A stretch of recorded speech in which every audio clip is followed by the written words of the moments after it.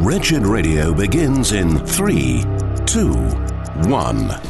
In issues of racism, there are going to be some who will say, why don't you stick to preaching gospel? The social, political, and economic concerns have increasingly encroached upon the minds of those who should know better. The real transformative work in a nation is the transformative work of the gospel.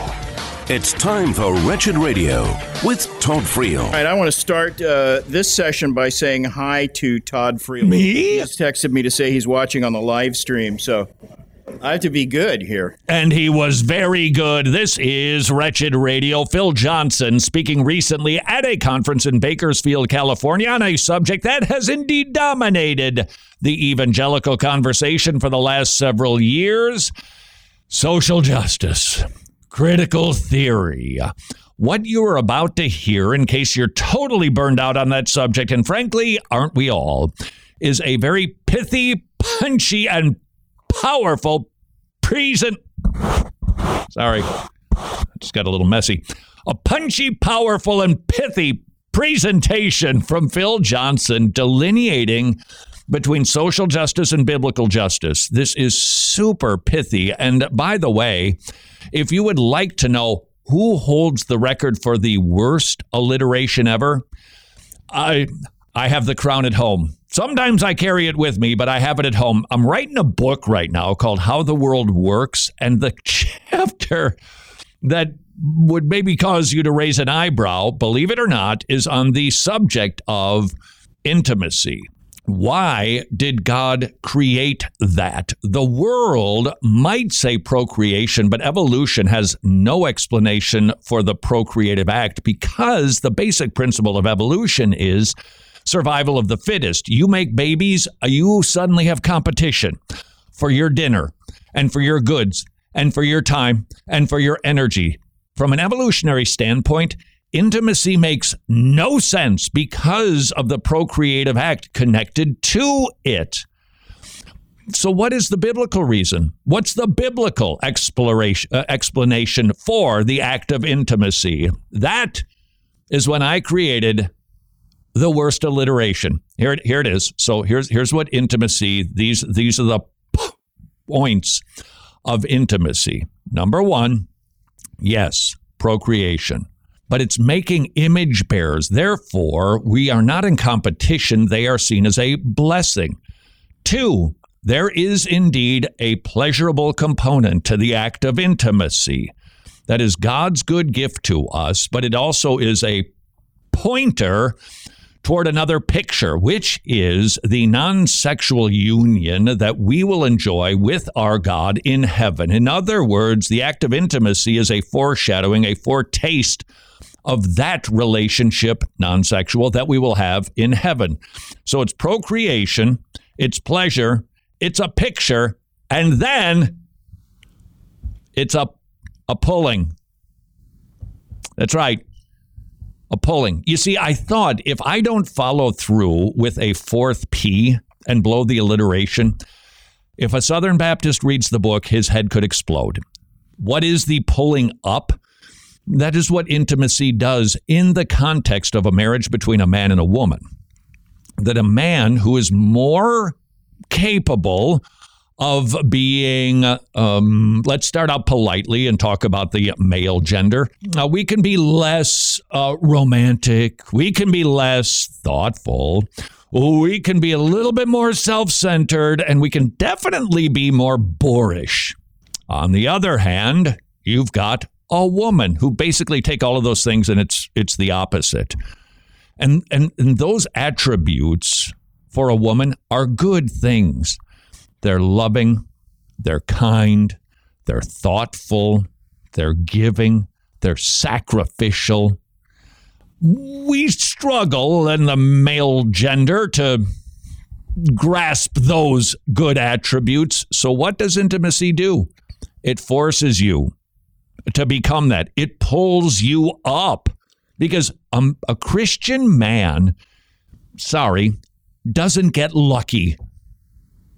A Christian man acts in such a way that a woman will gladly give herself to him because of the way that he is acting. And that is why the fourth reason for intimacy is a pulling.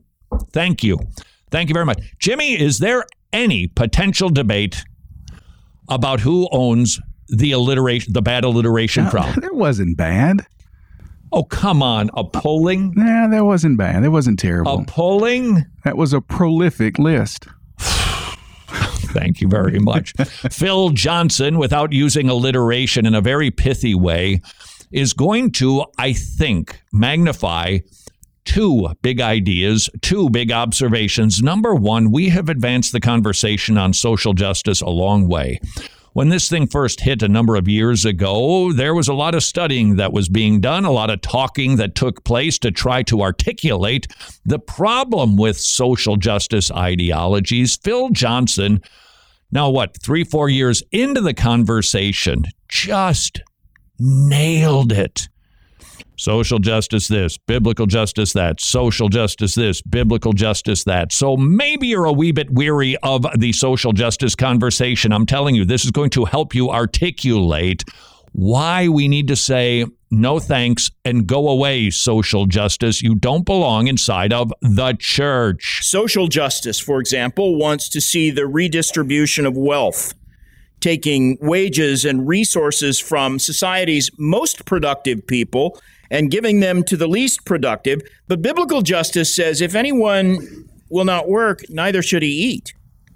You never hear that in all the evangelical talk about justice, because it's no longer part of the popular evangelical view of justice. Social justice says everyone should get an equal share of wealth and wages and privileges and resources, but biblical justice says everyone should get what he deserves. There's a little bit of a difference for you.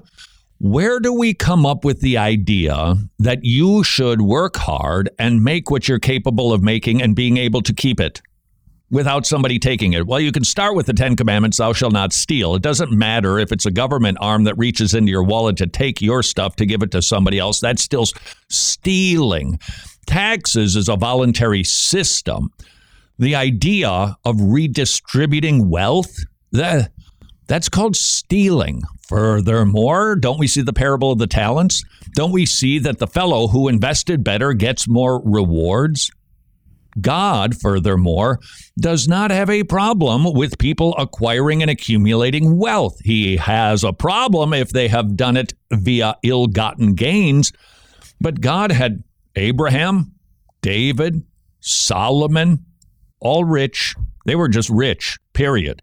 And God never condemned them for that. How they use it is the issue, but how much they have in God's economy is not. And that is why it's okay for some people to have more than others. Social justice would call them privileges. God calls them blessings. Social justice lobbies for affirmative action and ethnic quotas. Biblical justice calls for absolute impartiality. We are like the statue outside of the Supreme Court. We have a blindfold over our eyes. We don't choose people for good or for ill based on skin color. But that is precisely what social justice focuses on. It's all about skin color. Social justice argues that reparations are due because of the sins of our ancestors. But biblical justice says the soul who sins shall die. The son shall not suffer for the iniquity of the father, nor the father suffer for the iniquity of the son. That would be your Ezekiel 18, Rexella. You are responsible for you. I am responsible for me. I am not responsible for what my grandparents did, nor what yours did. Is there any time when something should be made right via reparations? Well, I think restitution is a better word. If a father steals something from a man and then gives that item to his son, and it turns out it's discovered Pop stole it, should the son give it back? Yes. Yes, he should, because it was a crime committed in his lifetime. Generationally, that responsibility simply does not get passed down biblically. Social justice sees privilege as inherently unjust. Biblical justice extols the blessings of divine grace and that is bestowed on sinners, by definition, when they don't believe it or when they don't deserve it. They deserve everything other than grace. So Scripture extols privilege, the very thing that social justice condemns. But we should use the word like Phil did, blessings. Social justice has a twisted idea of compassion, where, borders should be open and courts should be lenient to criminals and serious crimes can be excused or tolerated especially among certain ethnic groups or disadvantaged segments of society. Diminish the punishments of their crimes on cultural grounds. But biblical justice argues for the punishment of evildoers across the board. Furthermore, when you read your hopefully not unhitched Old Testament, you see that it's God's idea to draw lines between nations. It's good for us so that we don't conspire together in a great big global cabal. Just letting that one lay right there. God wants justice. God wants the government to punish evildoers. Social justice says, nope, laws don't matter. In fact, let's not even have any laws about it. And let's erase God's borders and let's just open things up. Just one more difference between social and biblical justice. But alas, or a lad, there are more, courtesy of Phil Johnson, next on Wretched Radio. Hey, Tomorrow Club supporter, this message from Paul Marty, the director of the Tomorrow Clubs, is just for you. It's been more than 25 years now since my wife Cindy first brought leaders and kids together for the very first Tomorrow Club. Hundreds of thousands of lives have been touched. We're grateful for all the ways you help kids in forsaken places learn to follow Jesus. Thank you for your support of the Tomorrow Club's $30 a month Disciples 30 Kids in Eastern Europe and now in Africa, where Tomorrow Clubs anticipates they could be opening up 100 new clubs in a year. Would you please consider becoming a Tomorrow Club supporter? Kids clubs that meet in forsaken places. They get loved on, they hear the gospel, they memorize Bible verses, and they're getting saved. To support your own Tomorrow Club, please visit tomorrowclubs.org/wretched. What tends to come to mind when you think of heaven? Do you picture pillows of clouds, fat baby angels, the strumming of eternal harps? Don't feel bad if those are thoughts that you've had over the years, because honestly, the world and the media has portrayed heaven to be just that, cartoonish. But trust me, you're in for much more than that. God has etched eternity onto our hearts because as Christians, we long for heaven. It's our home.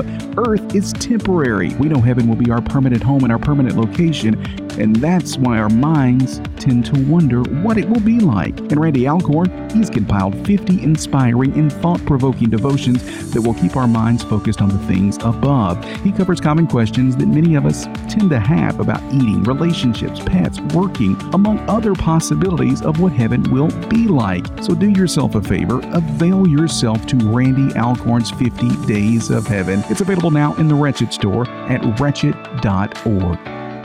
So there you are on your Googler machine trying to find a restaurant. What do you look for? Ratings and reviews. If it gets lots of stars, positive reviews, chances are pretty good you're going to go there. Question, would you be inclined to go to a restaurant that had a 98% approval rating and rave reviews? I suspect you would. Medi-Share, affordable biblical health sharing, has a 98% approval rating. 400,000 members strong, sharing one another's health care bills, saving billions of dollars over the years, saving families on average $500 a month. And 98% of the members of Medi-Share give it a hearty thumbs up. I encourage you to call them and see if Medi-Share is right for you and your family. 1-844-34-BIBLE, 1-844-34-BIBLE for Medi-Share. Important dates in Christian history. 716 AD. Boniface, the Apostle of Germany, sets out as a missionary to bring the gospel to pagan lands. As Islam decimated the church in North Africa and the Middle East, Christianity found shelter and thrived in Europe. This is Wretched Radio with Todd Friel. Earning the crown. This is Wretched Radio. I believe the bad alliteration crown belongs on my head. Jimmy says you haven't proven it yet. I'm about to, Jimmy. Okay. What you're about to hear from Phil Johnson from a conference on the subject of social justice in Bakersfield, California.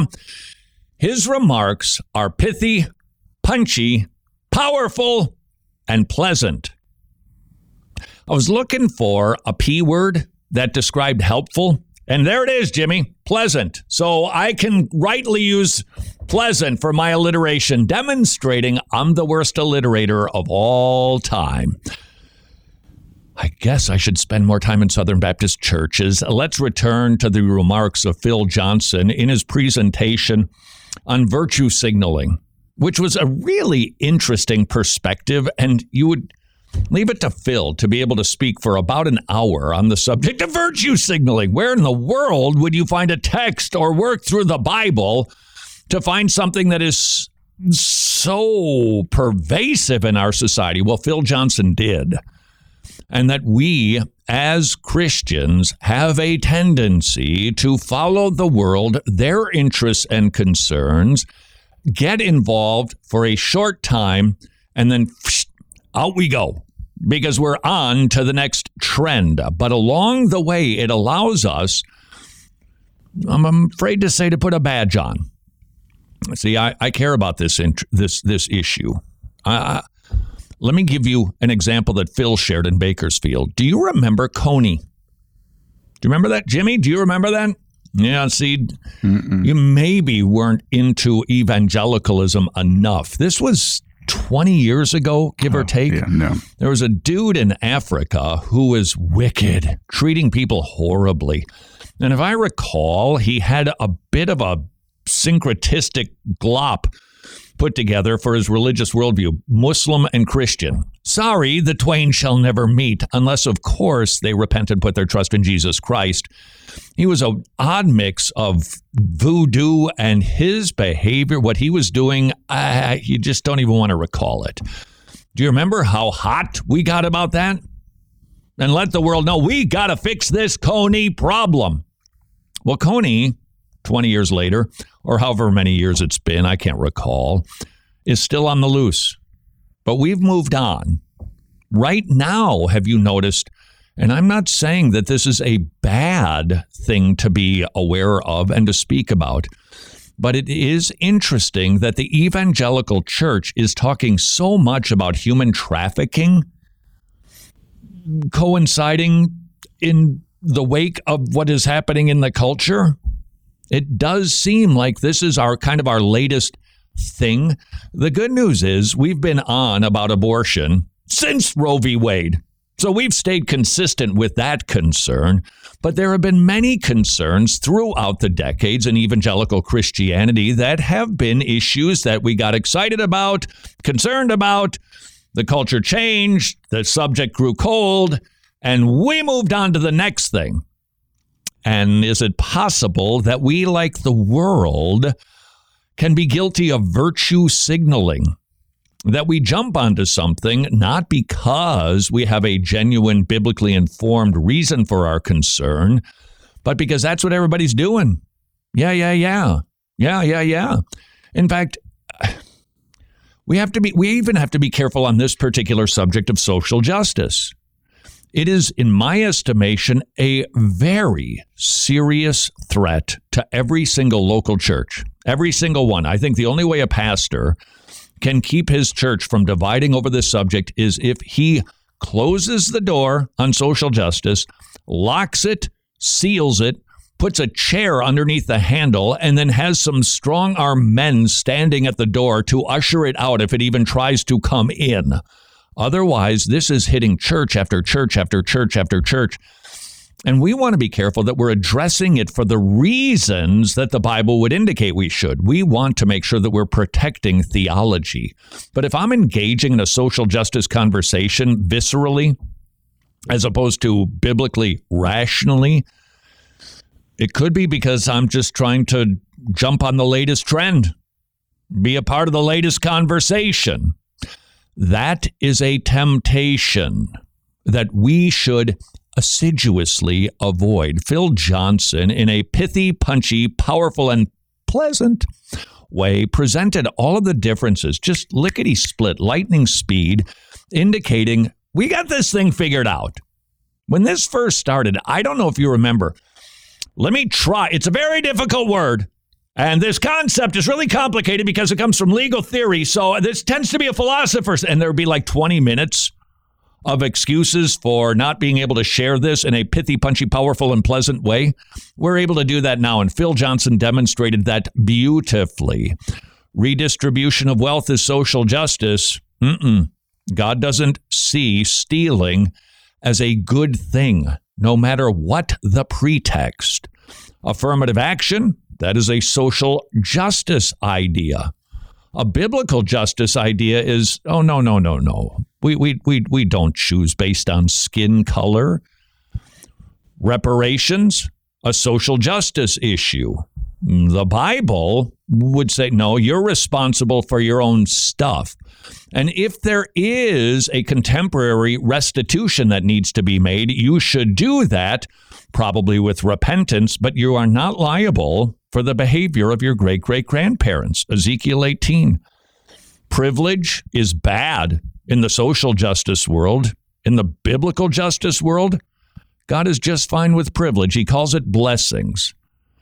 Compassion, well, does social justice have something to say about that? Social justice has a twisted idea of compassion where, borders should be open and courts should be lenient to. In other words, no laws. So the nice thing to do is to lift laws because we don't want somebody getting arrested. That's just not biblical justice at all. However, there are three more distinctions between social and biblical justice, courtesy of Phil Johnson. Social justice says we should believe all women, and it tends to take accusations against authority figures at face value without any corroborating evidence. If you're a member of any privileged class and you are accused of any form of abuse, you will be deemed guilty unless you can prove your innocence, and maybe not even then. Biblical justice insists on due process. If you've ever wondered, where do we come up with all these concepts that runs our world in the West? It's the Bible. Due process. You're innocent until proven guilty. In other words, just because somebody makes an accusation, do we take it seriously? Absolutely. But justice, biblical justice, means before we just condemn somebody based on the testimony of one witness, no, we've come up with a court system for that form of justice. The standard and the ultimate goal of social justice is an absolute equality of outcome. Daryl talked about this last night. So that everyone gets the same test scores, everyone gets the same privileges, and so on. The participation award. The standard and goal of biblical justice is true righteousness. And true righteousness is defined by the character and the commandments of God. Speaking of Daryl Harrison, I actually caught a little bit of Daryl who spoke right before Phil. You know Daryl. He does a podcast with Virgil Walker. He's actually at Grace to You now, and he has been an individual who has been very helpful in the conversation about social justice issues. I heard him preach, and I honestly, I wasn't in advance thinking like, I wonder if he'll be any good. But then when I started watching him, I'm like, hey, he's actually pretty good. Equality of outcome. That's just not the way the Bible operates. Don't we have a parable of the talents? That there can be different outcomes, and those outcomes can even be rewarded. Social justice, everybody wins, which honestly is bad economic math because ultimately with social justice, everybody loses. One more thing. Under social justice, the government is sovereign.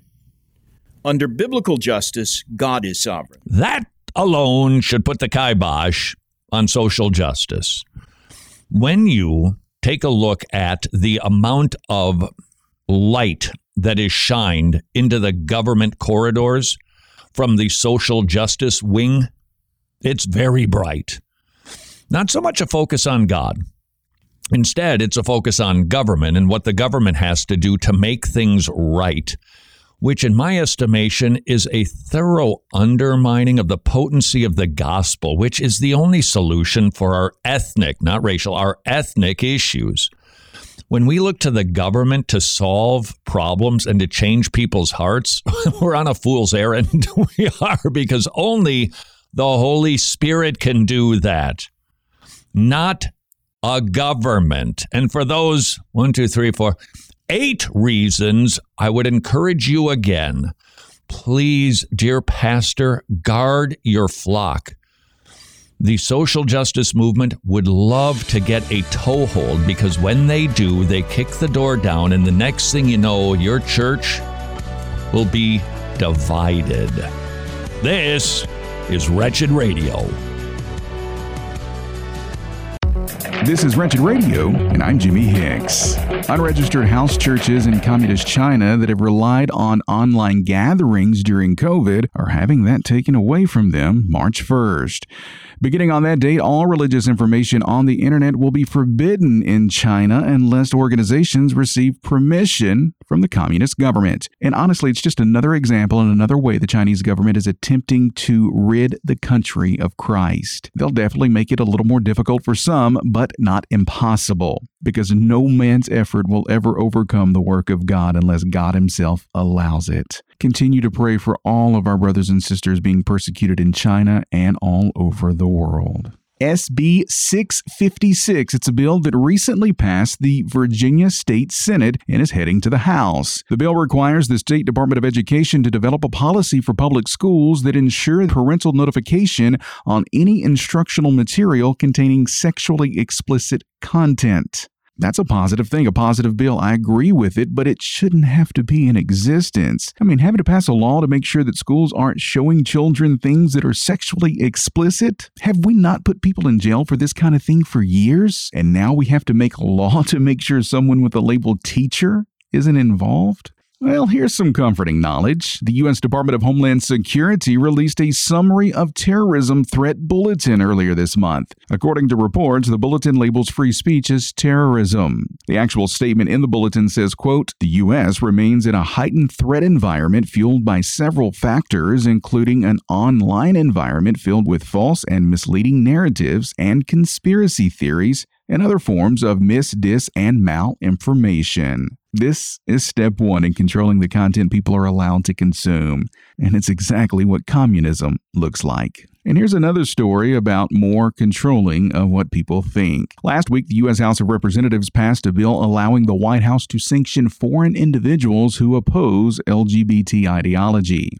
You know, we can't sanction foreign individuals who are rapists or child molesters, but we can sanction them only if they have biblical views on LGBT ideology. Only then can we silence them. What a disgusting propaganda machine that's in office in this country. Oh, and the world has released new research, and shockingly, it aligns with the Bible. In a new study at the University of Utah, it was found after researching over 50,000 women that the group with the absolute lowest rate of divorce are women who do not cohabitate before marriage. Who would have thunk it? Following God's design leads to a better marriage. Wow. An absolutely shocking revelation to the world, but not to believers. More Wretched Radio is straight ahead. I'm Jimmy Hicks. Books of the Bible. Esther is the story of a Jewish woman who becomes Queen of Persia. After a plot to destroy the Jews is uncovered, Esther risks her life to save her people. She appeals to the king, who kills the conspirators and allows the Jews to defend themselves. When you face persecution, remember God is able to save his people through all kinds of circumstances. This is Wretched Radio with Todd Friel. Prepare to witness a metamorphosis. This is Wretched Radio, Road Trip to Truth, Season 2. It is out. It is airing on networks. It is being shared in youth groups. And adult Sunday school, including senior Sunday school, who are a bit shocked at how the university students think these days. John Fabara is the host of Road Trip to Truth. He hits the road, he interviews really smart people, and he interviews students on subjects that are of interest, most certainly to Christians, including the life issue. Scott Klusendorf, for my money, the most articulate defender of life, was in this particular episode to deal with objections. And you're going to hear one young man in particular that John Fabara's met on the university campus that progressively was getting caught up in his own arguments and ever so slowly experiencing a bit of an abortion metamorphosis. Do you think abortion would be acceptable if the pregnancy is threatening the life of the mother? Dang, you got me thinking so hard, I forgot the question. So if there was an abortion that had to take place for the life of the mother, would you support that or not support that? I would support it. That once again goes back to what the mother wants. If the mother values their child more than their own life, that would be acceptable. However, some people don't want to have their children, which I understand. A lot of people say that abortion is okay if the pregnancy threatens the life of the mother. Is that a justifiable reason for abortion? The first thing we need to do is carefully define our terms. Do we mean a threat to the health of the mother or a threat to the life of the mother? And in law, those are completely different things. Health has been defined so broadly that now if a woman is depressed about being pregnant or it's going to hurt her socioeconomic status, that justifies a health threat leading to abortion. If we mean life of the mother, what we mean is a direct, unquestioned risk to her life, not her health. So we got to define our terms clearly. In the case where we're talking about the life of the mother, the physician needs to make a decision. He needs to decide, am I intentionally killing an innocent human being, or is it an issue where I foresee the death of an innocent human being, but I don't intend it? My intention is to save the mother, not intentionally kill an innocent human being. If our intention is to kill an innocent human being, we are in the wrong. Do you think there's any difference between a medical treatment for saving the life of a mother and then an abortion?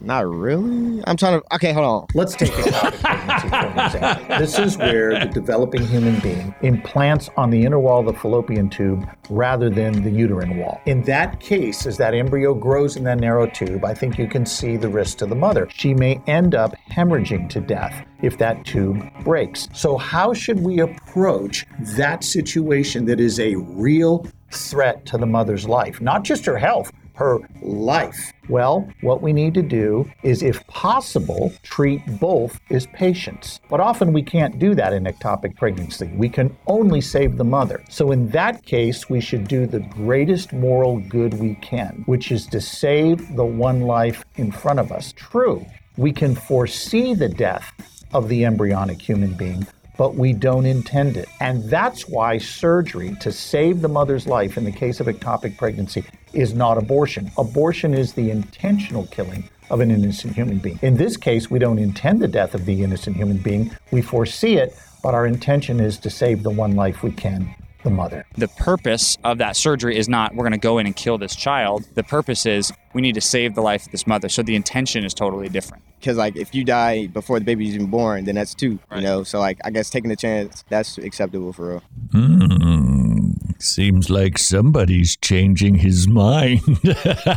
This kid was such a hoot because he clearly hadn't given much thought to the life issue. So when John Fabara simply applied some very basic frameworks for understanding the issue, increasingly the young man found himself going, Knowing that an unborn person has a disability, does that give us the right to abort a baby? I say that every child's life is worth saving. However, some situations and I guess some like diseases may not have a cure, and so therefore an abortion might be the best decision. Does this give a mother a right to abort their child? No. It definitely deserves to live. Like, I think you see my facial expression. You know what I'm about to say. Like, they deserve to live. That was after about 8 minutes with John Fabares. That is such a hoot to watch that young man change. But wait a second, our metamorphosis is not complete, because you're going to hear another woman who is pretty mainstream pro-abortion ideology. She starts to get a little bit wobbled too. How would you respond to the objection that a mother shouldn't have to bring in a disabled child into the world? Well, a damaged human is not a non-human. Notice this objection assumes the unborn are not human. If I had a 2-year-old in front of me who was a Down syndrome child, would we slit his throat on the grounds that the parent shouldn't have to be involved in his life? No. So does that work with like young kids, 2 or 3 years old with Down syndrome? It might be better to kill them than to let them try to live? I don't have an example, but for something that's rare or there's no cure, then maybe an abortion. Why do people argue this way with abortion? Because once again, they assume the unborn are not human. They'd never kill a toddler that was disabled. They'll only kill a fetus. That's the core issue. What is the unborn? Not the disablement of the child. Have you ever heard of Planned Parenthood? Yes. No. No. It was started by a lady named Margaret Sanger, and what she said was she wanted to remove anyone with a disability from the gene pool, and that was the motivation for the abortion. So she said anyone classified as a moron, mentally defective, or mentally defective, they were all to be wiped out of the gene pool. She justified this by saying she was just trying to defend the unborn from their own disability. Do you agree or not agree with that? I do not agree with that. I feel like there's always going to be a defect somewhere, and so I just feel like that's not fair. Good point. That's terrible. That's inhuman to me. I don't like that. The founder of Planned Parenthood, Margaret Sanger, had a mantra. She was defending the unborn from their own disability. What do you think about that? I'm sorry, Margaret Sanger, but you don't get to decide which lives are worthy to be lived. You don't get to decide who will be defended against their own disability and who gets to live. That's not your choice to make. Gotta tell you, the young woman offered something helpful. I think there's always going to be some sort of defect with every child. Yeah, that's right. No kid comes out perfect. No kid comes out without something. It can be a birthmark.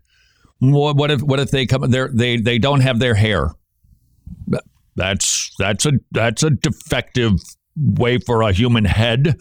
Well, it just hasn't grown yet, and so of course we don't kill the children for that. But if you open up the door to identify certain defects that you believe, well, those are a category where we have the right to take the life of a child. Guess what? You've opened up the door to taking the life of the child if it has any sort of defect that the mother does not want. Do you think it's better that abortion remains legal so it's safer? Some people, if they really want an abortion, they're going to go after one anyway. And so therefore, I feel like they should just allow it to be legal and safe. Dang. I'm mad at you that I don't know. Many say that if abortion were made illegal, that many women would die as a result. Is that true? Every woman that dies from an illegal abortion is a tragedy. We can admit that. However, notice this objection assumes the unborn are not human, because otherwise what you're arguing is that because some people die attempting to intentionally kill other innocent human beings, we ought to make it safe and legal for them to do the killing. So bank robbery, should that be safe and legal? No. But why should the law be faulted for making it more risky for someone to intentionally kill an innocent human being just so someone can do it safely? That's ridiculous. Like the way you're wearing it, the way you're comparing things, like you helping me find my answer. Because I already had it. It was no. And oh, by the way, statistically, women did not die by the thousands every year from illegal abortion prior to Roe v. Wade. That is pure myth. What's wrong with saying that women will be forced to have an illegal abortion? Women aren't forced to have abortions. They choose to have abortions. By the way, it's terribly demeaning to women to say that they must be forced to do an activity, that they have no free will to make a choice about whether they will or will not do wrong here. That's crazy. And it treats women as if they're Pavlovian dogs that respond to the law with no ability to make a moral choice that's right. This is silly. Learning a lot from Scott Klusendorf, including the pronunciation of Pavlov's last name in that form. Pavlovian. I always thought it was Pavlovian. You say Pavlovian, I say. That Scott Klusendorf is an articulate defender of the life issue, dealing with abortion objections, not objections to abortion, but the objections that the abortionists use to take the life of a child. And when you tackle those objections thoughtfully, biblically, you will see a metamorphosis in the people that you're talking to. You will see them start to grapple with these issues and change their minds, which is a good thing because we're actually talking about human lives here. This is Wretched Radio. Thank you for joining us for Wretched Radio today. When is the last time you took a gander around the Wretched Store? If it's been a while, I'd like to urge you to do so today. The Wretched Store is home to tons of great resources, books, booklets, videos, MP3s, and curriculum. And I'll go out on the limb and say that everybody will be able to find something they'll love and learn from in the Wretched Store. So take some time and peruse all we have available. Wretched.org/store. All of the resources that you'll find are only made possible by the support of our gospel partners. We can't produce the content that we're able to produce without that ongoing support. So while you're visiting the Wretched Store at wretched.org, would you also consider taking a look at our donate page by clicking the give link at the top of the page? There you'll find all the information you will ever need regarding becoming a gospel partner. Wretched.org/store, wretched.org/donate. Wretched. Amazing grace, amazing gospel. Permit me to introduce you to Brie and Salvation Dominoes preborn style. When one person gets saved, they have that burning desire to just make him known the same way that was made known to them. And then it's just this domino effect. Brie currently volunteers at a preborn life center. How did she get saved? From a friend whose mother got saved at, you guessed it, a preborn life center. Why? Because preborn, it is indeed about saving babies' lives via $28 ultrasounds, but it is also sharing the gospel so that moms and dads get saved. And look at the domino effect. Would you please consider supporting preborn centers with as many free ultrasounds as you can? $28 for an ultrasound, 80% of the time saves a life. Learn more at preborn.org/wretched.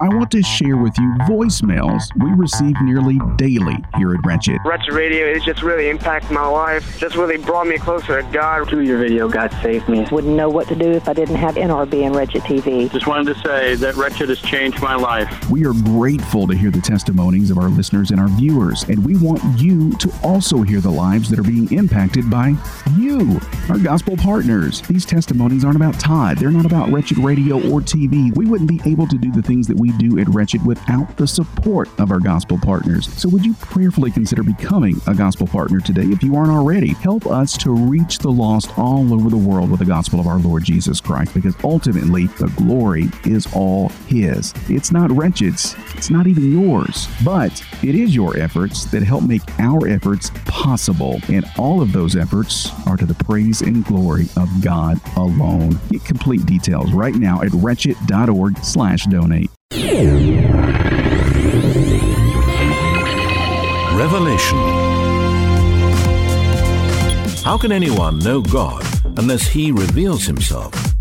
If God did not speak, religion would be nothing more than man's best guess. But God has revealed Himself in creation, in the Bible, and in the person of Jesus Christ. We can know God, and we can be brought into right standing with Him. This is Wretched Radio with Todd Friel. Today's special word is indiscriminate. This is Wretched Radio. Very, very glad the abortion rate in the country of Texas. Yes, I said the country of Texas. I know that used to be kind of a joke because Texans sure do love their Texas.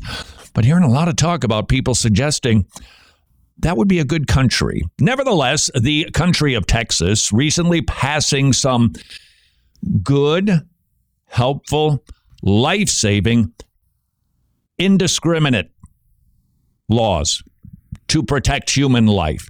What makes the heartbeat law indiscriminate? Well, I would ask you the question, how is it that we know that a heartbeat must be present for a human to be a human?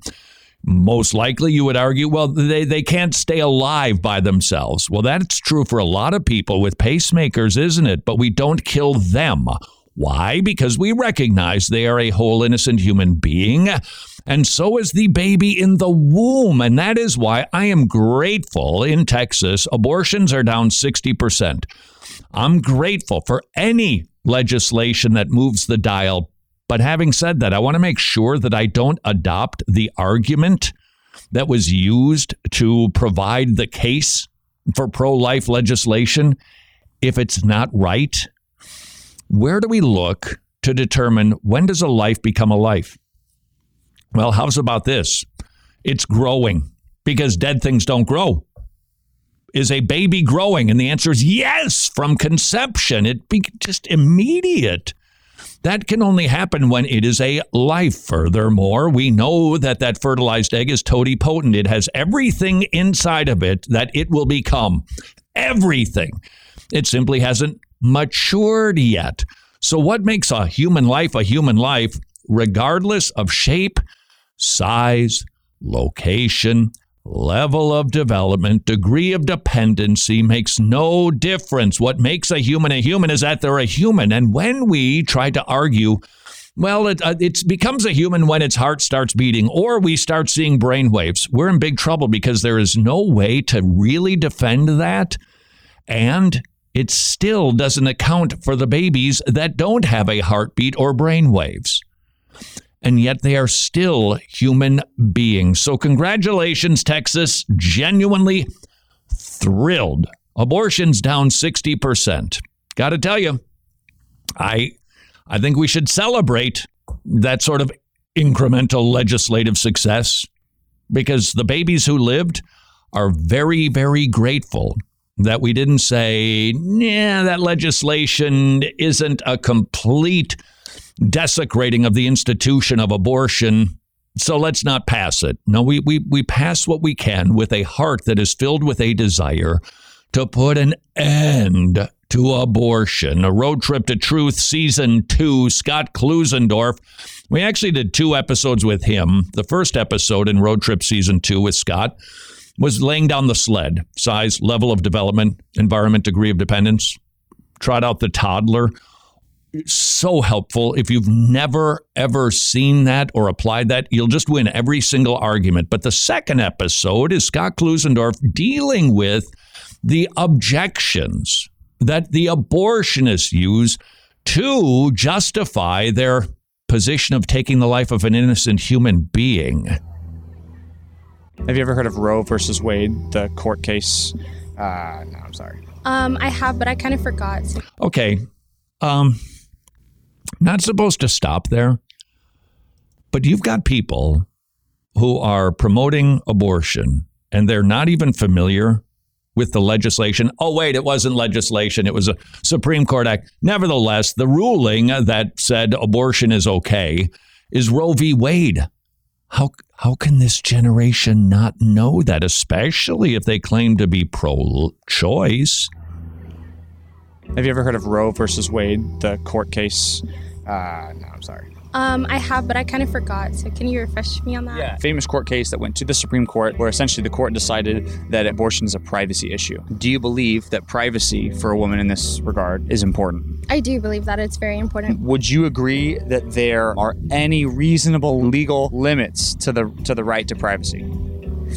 The court case Roe versus Wade was about the privacy of the mother. Is this a justifiable reason for legalizing abortion? Well, again, notice we're assuming the unborn are not human. Can we kill or abuse our toddlers as long as we do it in the privacy of the bedroom closet? The answer is no. So if the unborn are human, notice we're right back to the one question that trumps everything else here. If the unborn are human, killing them in the name of privacy is no justification whatsoever. Do you think the police should respect the privacy of a mom who is abusing her 8-year-old daughter? No. Why not? Because that daughter cannot defend herself. which I see the connection. People might say child abuse is fine because it's private. It's in the house, so it's not affecting anybody else other than what's going on in my family, right? Should there be limits on privacy in some regard? I definitely agree. You cannot go home tonight in the privacy of your room and look at child pornography. You will be arrested for that. And it won't work to say, well, I was doing it in the privacy of my own home. You cannot beat a human being up in the privacy of a location that no one else sees. So these are not good reasons for saying we can intentionally harm an innocent human being. Honestly, privacy about the flimsiest argument imaginable, and yet it really was the most persuasive argument for the Supreme Court to vote on Roe v. Wade. And it's so easy to simply demolish when we just think through the question, what is it? Why can we do that to a baby in the privacy of our own womb, our own home, our own doctor's office, when we can't treat other children that way? It's because they're failing to remember, oh, it's still a human being. I'm Christian. However, I don't want to put my religious views on other people. There it is. Some pro-choicers would say that you can't force your religious beliefs onto others. What do you say in response to that? I agree completely. We should not force our personal beliefs on anyone regarding abortion if what? If the unborn are not human. Does anybody claim that we're imposing our personal religious beliefs if we're talking about killing 2-year-olds? Nope. No, they only talk that way about the unborn. So once again, there's an assumption here the unborn aren't human that hasn't been argued for. It's simply assumed. I feel like it's good to share it, but you shouldn't force it because force just makes people reject it. So do you think the police should be respectful and not enforce anything on a mother who's abusing her child? I feel like if it comes to someone's endangerment. Yeah. I think someone is in danger if their mother wants to abort them. Someone's life is in danger, right? Mm-hmm. Which I saw the connection, which is why I started smiling. Every law in our books imposes a moral position on somebody. In fact, if the law doesn't have a moral foundation, it's corrupt and evil, because that means lawmakers are taking away our freedoms based on their own personal preferences, not objective truths. That's immoral. Permit me to demonstrate why the argument, while I personally am opposed to abortion, but I don't want to impose my views on other people, is a completely fallacious position. Let's do it the opposite way. You meet somebody who doesn't believe in Jesus Christ. They don't believe in any form of deity, and they say, I think taxes should be super high. Can you imagine saying, well, don't impose your godless values on me? They'd go, well, what are you talking about? Well, it's because you're an atheist, and you can't do that because that's an atheist view. They would go, what are you talking about? And the same thing is true with the life issue. I would perhaps mention that to, I don't know, say the President of the United States, who uses this argument. He's personally opposed to abortion, but he doesn't want to impose his values. And yet all day long, he signs either legislation, less of that, and more mandates. But he imposes his values on people all the time. The question isn't, can we do that? But is the issue that we are addressing correct? Can you support your argument? And when it comes to the life issue, there's just no support for abortion. Acorn and an oak tree. What's the difference? The acorn is just a piece of the big picture, and the oak tree would be the big picture. The acorn kind of, falls from the oak tree. It's its own individual thing. Is there any DNA that the oak tree has that the acorn does not have? No, not at all. A human fetus, it might not look like us. It might look different. It still has all the DNA and all the things that would lead to that human life, right? Mm-hmm. There's life. There's reproduction that's happening from the very first moment egg and sperm meet. Some people say we're justified in aborting fetuses because they're just potential human beings. What's wrong with that? The unborn are not potential humans. They are humans with great potential. Amen. Sex organs, even though they're not functioning that way in a small child, are still actual sex organs, even though they won't function that way till much later. Nobody says, oh, those are only potential reproductive organs. They call them actual ones, and that's correct. A potential X must be an actual Y. So what is the unborn actually? How is it possible for two human parents to create offspring that isn't human but later becomes so? Yeah, kind of tough to make that case. And you will make the pro-life case efficiently and effectively with Road Trip to Truth Season 2 available at wretched.org, youth and adult Sunday schools. And until tomorrow, go serve your king.